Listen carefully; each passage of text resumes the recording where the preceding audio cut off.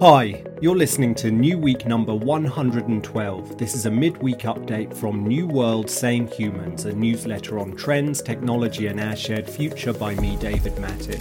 You can find the links, videos and images in this instalment in the email where this podcast is embedded. Just scroll down, or on the web, see a link in the show notes. And if you're listening to this and you haven't yet subscribed, join 24,000 curious souls on a journey to build a better future. Go to www.newworldsamehumans.com to sign up.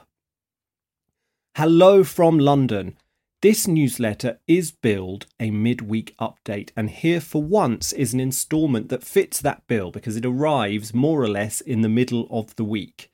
What have we got in store in this edition? Well, a new study suggests that 1/3 of US citizens would use safe and affordable genetic editing to create more intelligent children. Meanwhile, a prestigious London law firm wants to hire someone who can whisper sweet legalese to ChatGPT. Let's get into it. Edit button. This week, a startling glimpse of a coming ideological battle. One that will force us to confront the very meaning of the word human. New research reveals that almost 1/3 of US citizens say they'd use gene editing to create a more intelligent child. Published in the journal Science this week, the study asked respondents if they'd use embryo selection and/or gene editing technologies to create children who are smarter and therefore more likely to get into a top-ranked college. The respondents were told to imagine that these techniques are free and that they're safe, neither of which currently is true.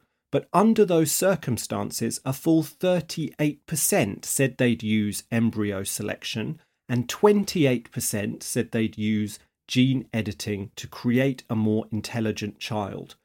The understated conclusions of the study authors are this. Our data suggest that it would be unwise to assume that embryo selection, even for controversial traits, will be limited to idiosyncratic individuals, or that it has little potential to cause or contribute to society-wide changes and inequities. In other words, translating that, gene-edited humans may be just around the corner, so get ready for some seriously weird and terrifying implications.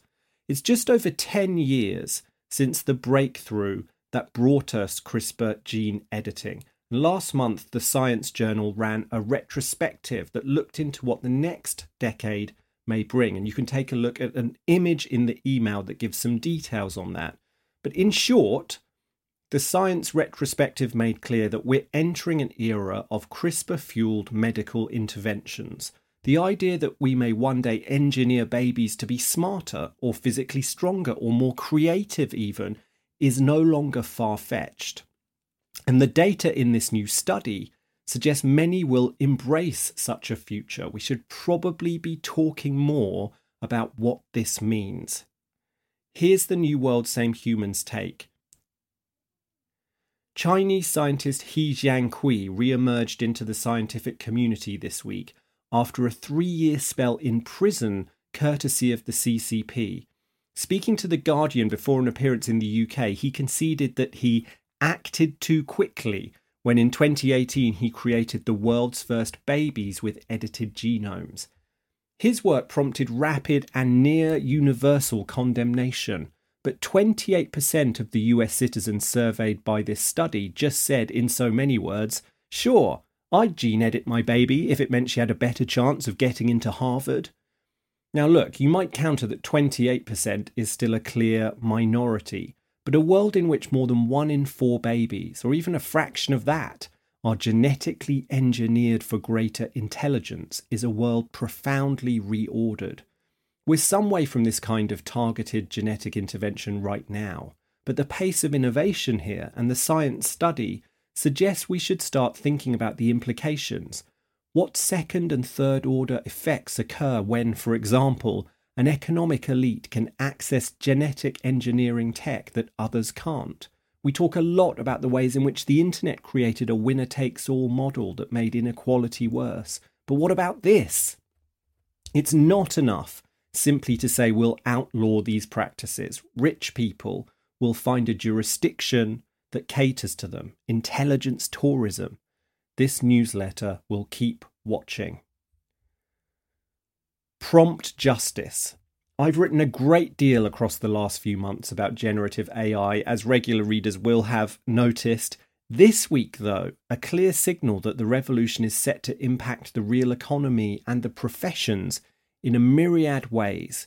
The prestigious law firm Mishcon de Reya advertised for a GBT legal prompt engineer, and in their job advert published on LinkedIn, they said this: with the release of ChatGPT signalling a new phase of widespread access to large language models, we are looking to increase our understanding of how generative AI can be used within a law firm, including its application to legal practice tasks and wider law firm business tasks. The selected candidate will work with Mishcon lawyers to design and develop high-quality prompts for a range of legal and non-legal use cases, working closely alongside our data science team. Last week I wrote on the way ChatGPT has sparked a war for the future of search. Amid that, it looks as though law firms are about to fight their own battle of the prompts. Here's my take.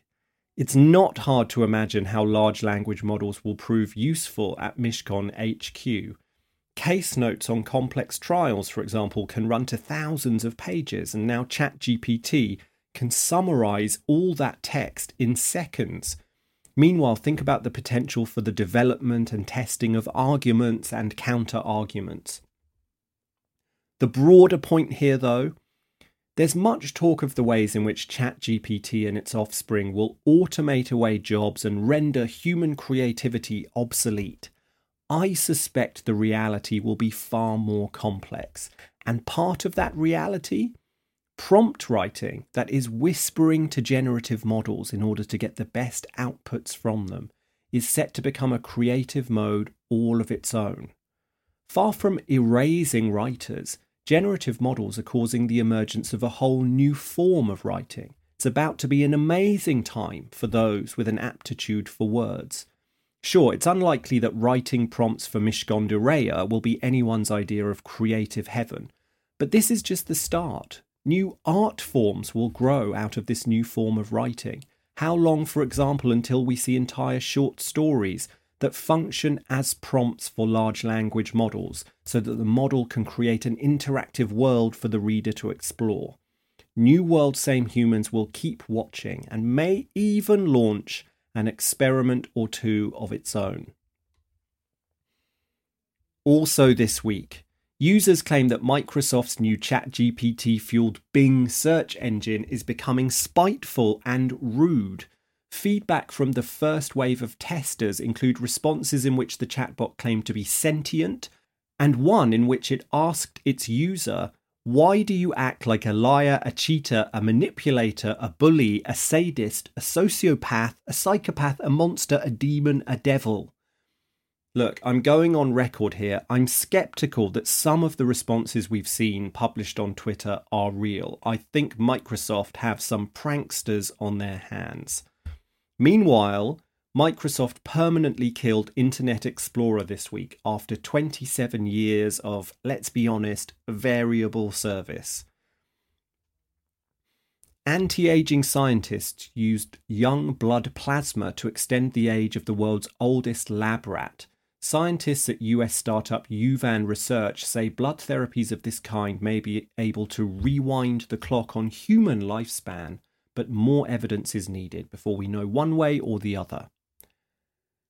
Amazon's CEO says the retail giant plans to go big on physical stores. Speaking to the Financial Times, Andy Jassy said, "We're hopeful that in 2023 we have a format that we want to go big on the physical side." The company recently announced that it will lay off more than 18,000 workers. News aggregation and comment platform Reddit wants to IPO later this year. That's according to technology platform The Information. Audiobook narrators say they fear Apple is using their voices to train synthetic voices. Some narrators say they've only just become aware of a clause in their contract that allows the tech giant to use audiobook files for machine learning training and models. Back in New Week number 110, I wrote about UK-based startup 11 Labs and its eerily good text-to-voice model. NASA's Curiosity rover has found the clearest evidence yet of an ancient lake on Mars. At the foothills of a Martian mountain, the rover discovered rocks etched with what appear to be the marks left by flowing water. If a lake did exist on Mars, it raises the probability that the planet was once home to microbial life forms. Humans of Earth. Key metrics here to help you keep track of Project Human. The global population stands at 8.016 billion. Earth's currently needed stands at 1.79. The global population vaccinated against COVID stands at 63.8%. The 2023 progress bar stands at 12%. And on this day, the 15th of February 1946, the world's first electronic general-purpose computer, ENIAC, is launched at the University of Pennsylvania in Philadelphia. Next Human. Thanks for listening this week. The human impulse towards self-enhancement, towards the transcension of physical, intellectual, and emotional limits is eternal.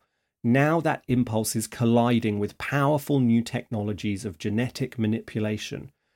Via those technologies, are we about to see the emergence of fundamentally new kinds of human beings? What then for the thought that frames this newsletter, New World, Same Humans? I'll keep watching, and there's one thing you can do to help with that mission, and that's share. So now you've reached the end of this week's instalment, why not forward the email to someone else who'd also enjoy it, or share it across one of your social networks with a note on why you found it valuable. Remember, the larger and more diverse the New World Same Humans community becomes, the better for all of us. I'll be back next week. Until then, be well.